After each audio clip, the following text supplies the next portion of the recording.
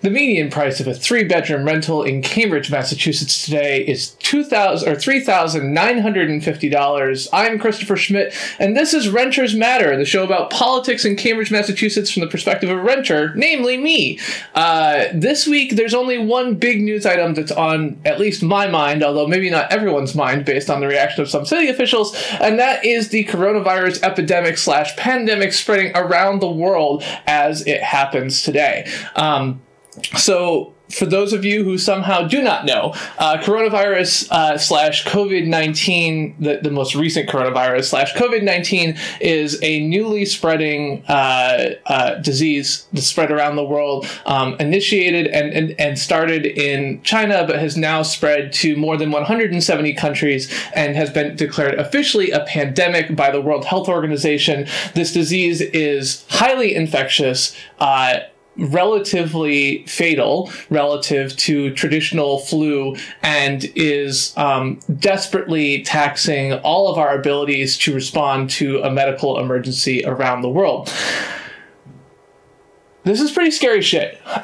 This is really, really scary shit. And I want to just say, like, flat out, one, I just want to say, I'm clearly not a health professional. I work as a software developer working on open source software. I am not who you should be listening to for health advice, but wash your hands, don't touch your face, and if you can avoid being in large crowds, do so. Massachusetts declared a state of emergency. Governor Baker declared a state of emergency yesterday and has been actively working to reduce hours worked in person by members of the executive branch. The Senate legislative branch just declared that they were doing the same thing for themselves, and many employers, including mine, have instituted working from home policies that are designed to slow the spread of the virus. Massachusetts, as of yesterday's reporting, has 92 confirmed cases, most of which can be traced back to a single meeting of Biogen,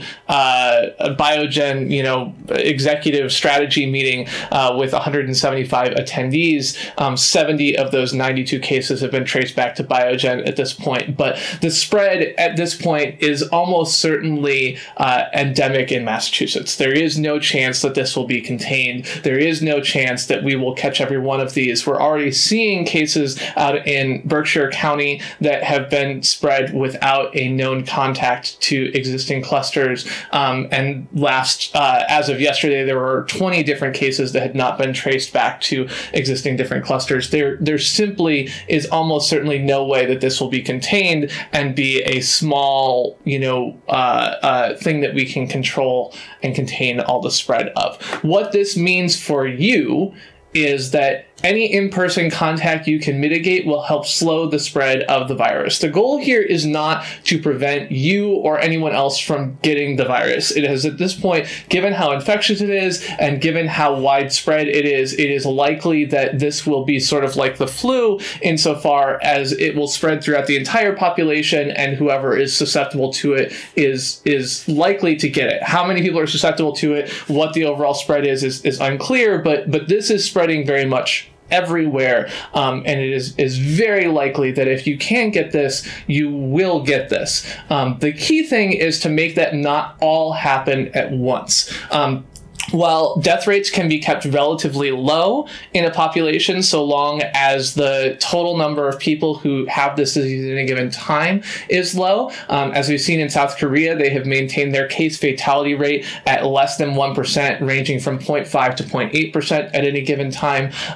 So that is people who have been identified to have the disease and have died from it, 0.5 to 0.8%. If you look at places where the medical system has been overwhelmed, you have a very different number in Hubei province in China. That case fatality rate was 3.4 to 3.9%. In Italy right now, where lack of early prevention measures has resulted in an exponential curve driving tons and tons more cases needing intensive care than are available medical resources, what we have seen is that the case fatality rate there is more than 5%. Italy also has the case that their population is heavily older. This is very much having more impact on the older population among people who are more than 80 years old. There's a fatality rate of, I've seen numbers ranging from 15 to 20% in some cases. That is extremely scary, and that number is high across the board for those over the age of 60. This is a really scary disease, especially for older Americans, and it is spreading quickly. Massachusetts, in its report yesterday, in its public conference yesterday, confirmed that they had identified 51 new cases yesterday. What they also confirmed is that their overall testing capacity per day is only 40 to 50 people. When they say they've identified 50 more people yesterday and there is only capacity to test 50 people a day, that really means that they're testing almost everyone that they are testing is having this effect going on. So this is really, really something that we have to be looking at, have to be doing whatever we can to contain this. And not contain this, but to slow this, because we do not want to be in a situation where we go from 600 cases. So what happened 2.5 weeks ago, Italy had 600 confirmed cases. That is about how many the U.S. had 2 days ago.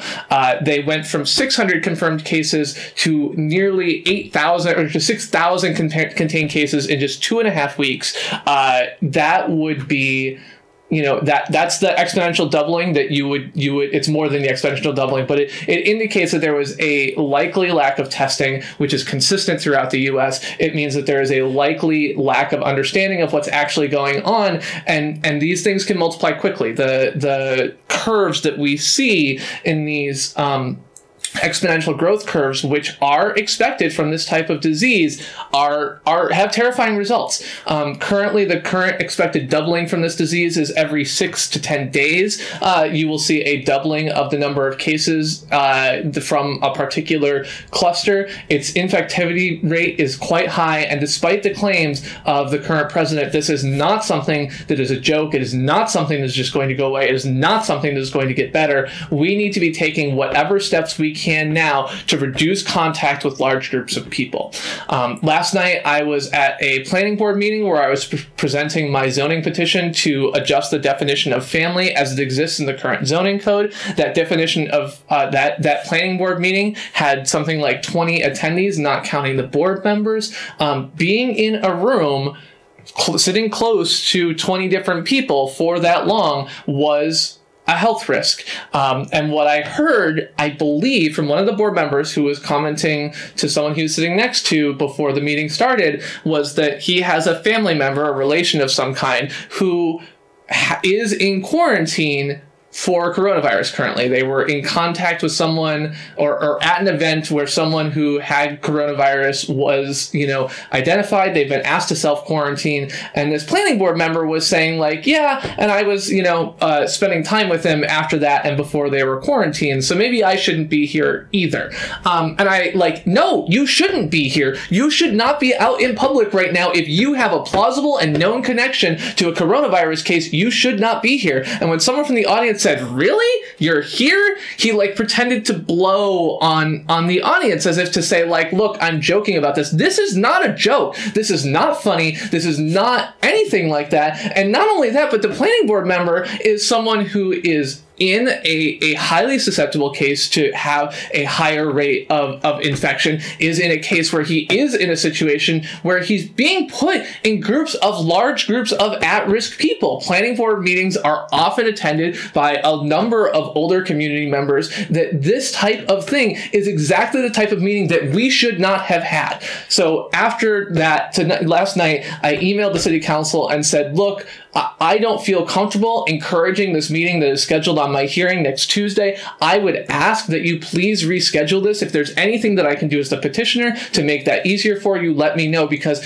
as important as I believe it is to change the definition of family in the zoning code and stop treating some families as second-class citizens, stop treating some households as if they don't belong here and are not welcome here in the city, I absolutely believe it is not worth the risk of a single person getting this disease, and with a highly infectious disease spreading at a rate that is higher than can be tested in Massachusetts in a way that cannot be meaningfully detected until up to 7 days after contracting the virus, during which that pre-symptomatic period, people are spreading the virus.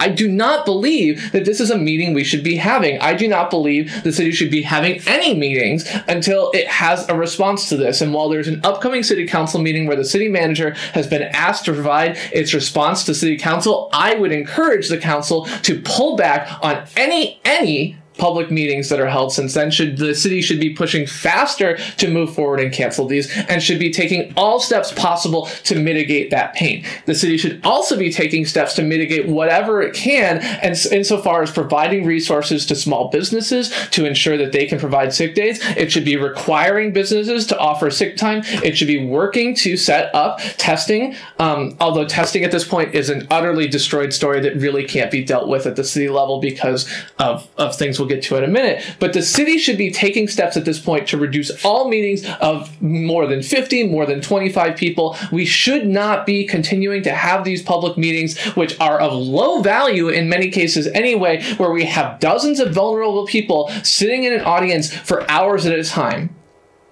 It's just not appropriate. I mentioned that testing is extremely limited.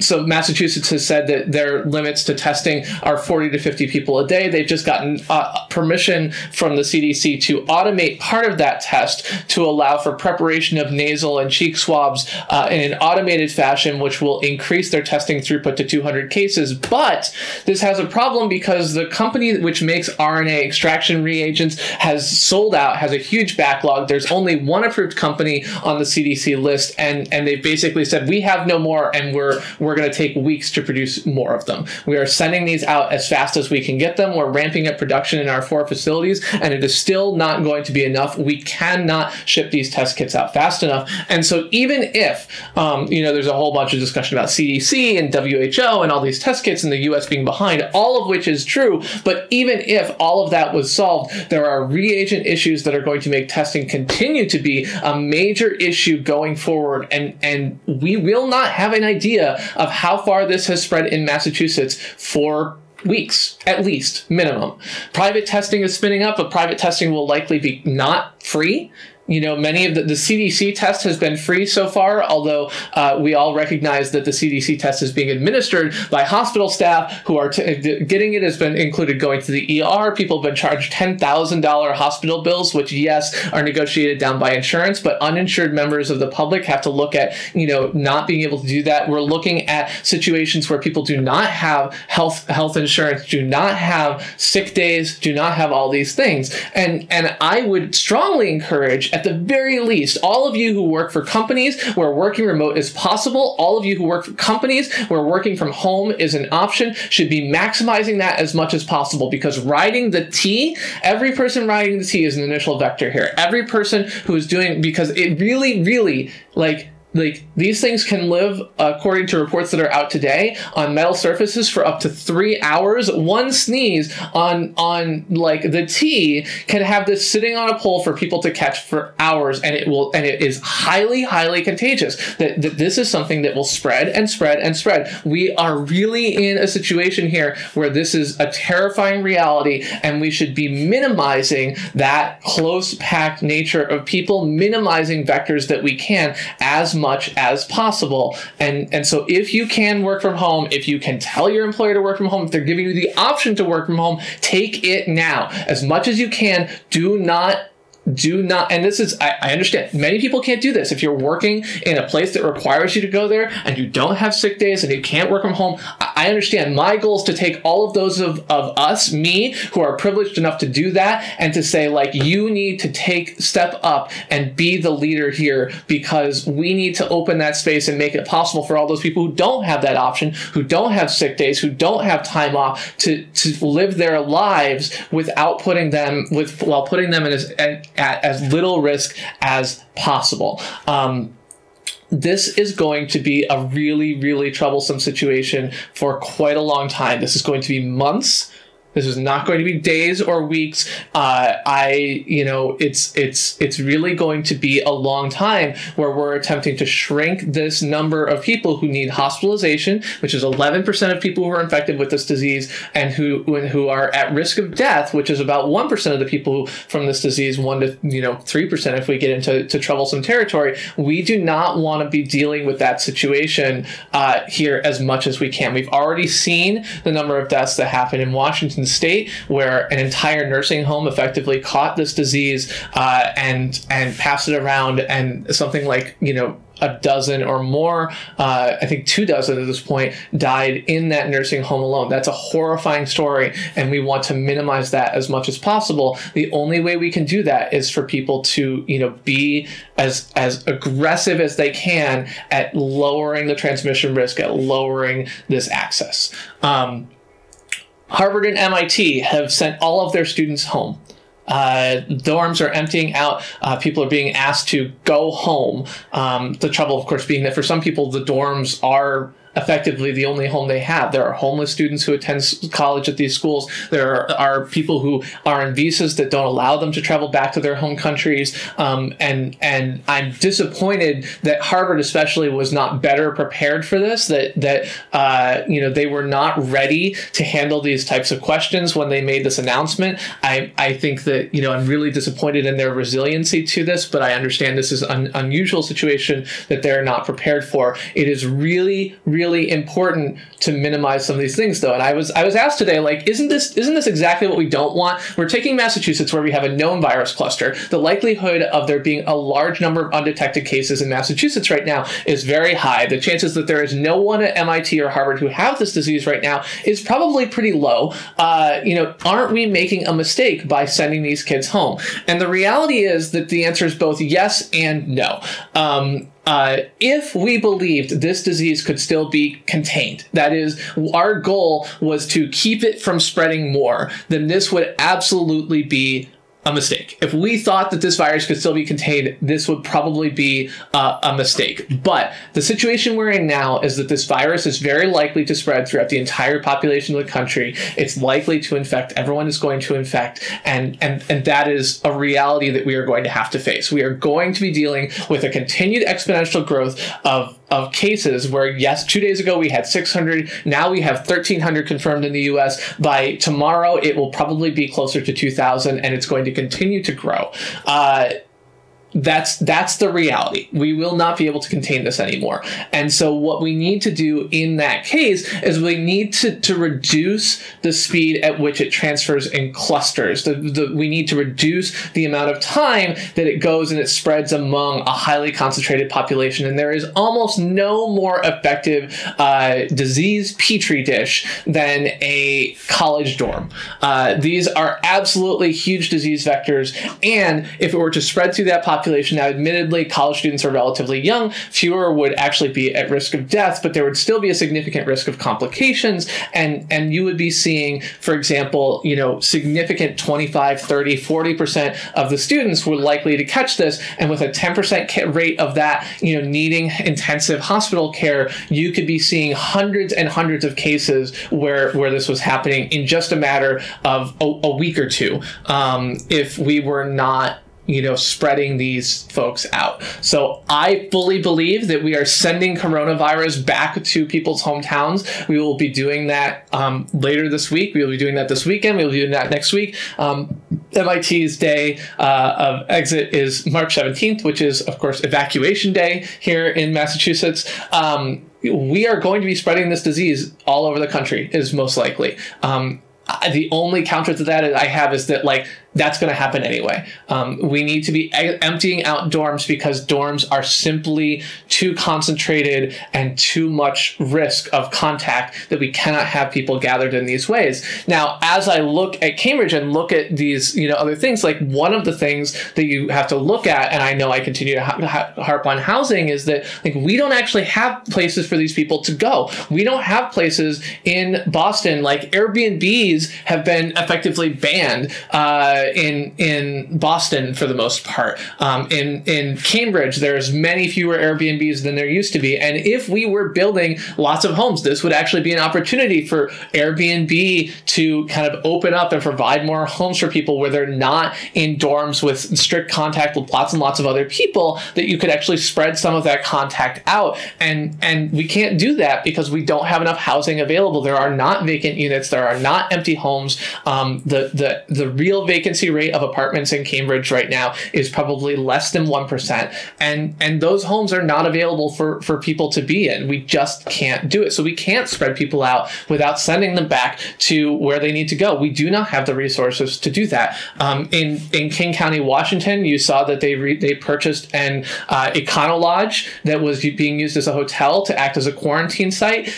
That's great when you have a low-performing hotel the city was considering buying and turning into affordable housing, but we don't have that type of access here, and I don't know what we're going to do as we dealing with the number of quarantine sites that people are looking at. Currently, there are more than 500 people as of yesterday who are under quarantine in Massachusetts, and that number is likely to grow as we do this. We live in dense urban areas where you're in apartments shared with other people. We're not able to contain that. We've already seen that repeatedly with cases that are spread from these biogen parents to their children, to other workers at schools. That we're dealing with a lot of these cases that are going to continue to be spread, and we do not have options for these people to quarantine separately from other folks because we don't have homes available that we can take over.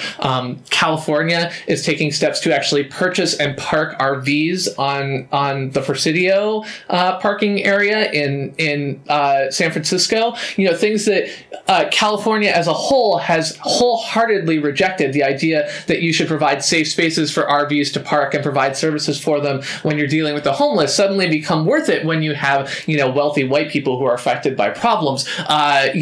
Cutting back on water and utility shutoffs, putting in place temporary bans on rents, evictions, and other things like that. We are going to see a lot of those, and there's going to be a lot of negative effects. Italy has just closed all shops that are not pharmacies or grocery stores. No one can open a business for a month. Nothing. They've put a pause on all mortgage payment collection. They've done all kinds of extreme measures, and keep in mind that Italy was 2 weeks ago where we were 2 days ago. That is that we are 12 days behind them in virus cases. Now, admittedly, we're 12 days behind them with a much larger population, a much larger overall medical base than Italy. Italy has a population of 60 million. The U.S. has 330 million. We've got a lot more capacity, so it's not going to be like 1-to-1, but with exponential curves, and we are still seeing an exponential curve of growth in the U.S. with doubling every 3 to 5 days right now as testing ramps up, and still limited testing. We are going to be in a really troublesome spot for a long time, and there should be no expectation that we are able to easily contain this. Our goal has to be to slow the spread in time and expand the spread in space. There is no other option. We must do that, or we are going to see a high case fatality rate. We are going to see our medical facilities overwhelmed. Even here in Massachusetts, in Boston, where we have tons of hospital resources, we do not have ICU beds for everyone who's going to need them. And there is a good chance, based on the modeling from epidemiologists, that we are looking at 5 to 6 figures of deaths here. Now, 5 figures is what the flu gives us every flu season, and this flu season has been particularly bad. Typically, it's between 30 and 80,000 deaths from the flu. There is a good chance that we could be talking about 5 to 10 times that, even with aggressive steps. If we don't have aggressive steps, then that number could be significantly worse. When we talk about a 5% case fatality rate in Italy, when we talk about that being applied to the US with something that is affecting 40 million people like the flu does every year, and again, we don't have a vaccine, we don't have any way to prevent this from being caught, then we could be looking at 40 million with a 5% case fatality rate could be bringing you up to, something along the lines of 2 million. Did I do that right? 5%, 120, yeah, 2 million dead. Like that's what happens if we do not slow the spread of this. That's what happens if we have medical systems collapse. That's what happens if we have this. It is also the case that when we're looking at the political engagement structures, as this is typically a show about politics, in the city, we need to be taking every step possible to mitigate risk. We need to be taking every step possible to minimize the amount of time that people spend in the same room. We need to be spreading people out. We need to be not having them in the same spaces. We need to be doing everything we can to spread things out and slow this down, because otherwise we are going to be facing the basically decimation of our politically engaged, especially elderly participants in the Cambridge city politics. Like I think that there is a very good chance, even with good spread, even with good efforts, even with every step that we can take, there is a good chance that someone that I see on a weekly-ish basis in city council will have passed away from this virus within the next 3 months. Like, even if we do everything right, that is going to be the case, because that's the reality that we're facing with almost endemic spread in Massachusetts. This is a scary disease. Do everything you can. On an individual level, wash your hands every time you enter and leave the house. Take off, shoes and jackets and leave them by the door. Wash your hands when you go out or at work or anything else like that. Be repeatedly doing that. Hand sanitizer that is at least 60% alcohol will help, get the virus off your hands. It breaks down the lipid layer and doesn't let it survive. There's all kinds of things you can do. The CDC website has these instructions, but the biggest thing that we have to do is we have to cut back on all in-person social group communication of more than 10 people should be cut back. Any non-essential meeting should be delayed or virtualized. Any opportunity you have to minimize your contact with people will be better. And if you have the ability to work from home and save that space for people who need it, save that space for people who need to come in and stock shelves, save that space for people who need to come in and do their work, because otherwise they'll lose their jobs, do so. If you can work from home, you should be working from home now, and you should be telling your boss to tell everyone in the office to do the same, and getting there as fast as possible. Google went to a countrywide working from home policy for almost all of Europe, almost all of North America, and an optional working from home policy for most of Asia. And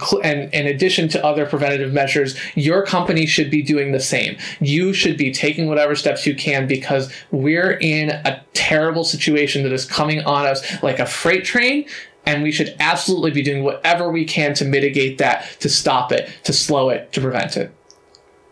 I'm Chris Schmidt. This has been Renters Matter. See you next week.